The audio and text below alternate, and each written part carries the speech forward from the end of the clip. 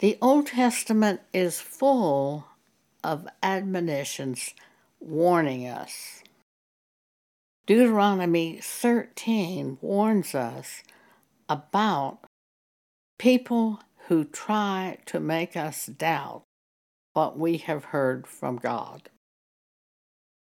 Verse 6, if thy brother, the son of thy mother, or thy son, or thy daughter, or the wife of thy bosom, or thy friend, which is as thine own soul, entice thee secretly, saying, let us go and serve other gods, which thou hast not known, thou nor thy fathers, namely, of the gods of the people, which are round about you, nigh unto thee, or far off from thee, from the one end of the earth even unto the other end of the earth.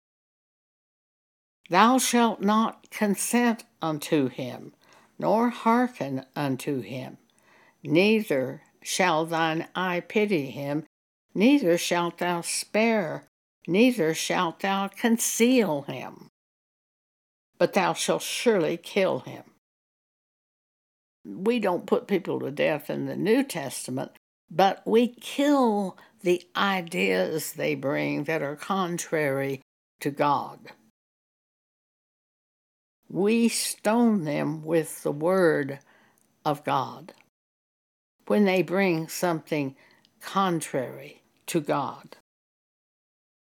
There was a woman who would come to my house, and she would speak something, and I would say to her, now I want to build my house on the Word of God, and the thing that you have just spoken is not in the Bible. It's a wisdom of this world. It is not in the Bible, and this is not the way I want to live. I want to build my house on the Word of God. Putting her to death, stopping her. We used to ride along the road together in her car, and she would be carrying on about some kind of nonsense that was wisdom in her mind. And I would just stare at her. And finally she would look at me and say, well, that might not be true. I don't know, I always found a humor in her. I wasn't going to go along with her. Verse 9, but thou shalt surely kill him, stopping his presumptions. Thine hand shall be first upon him to put him to death, and afterward the hand of all the people. And thou shalt stone him with stones, stones of wisdom from God, stones from the Bible which have real power,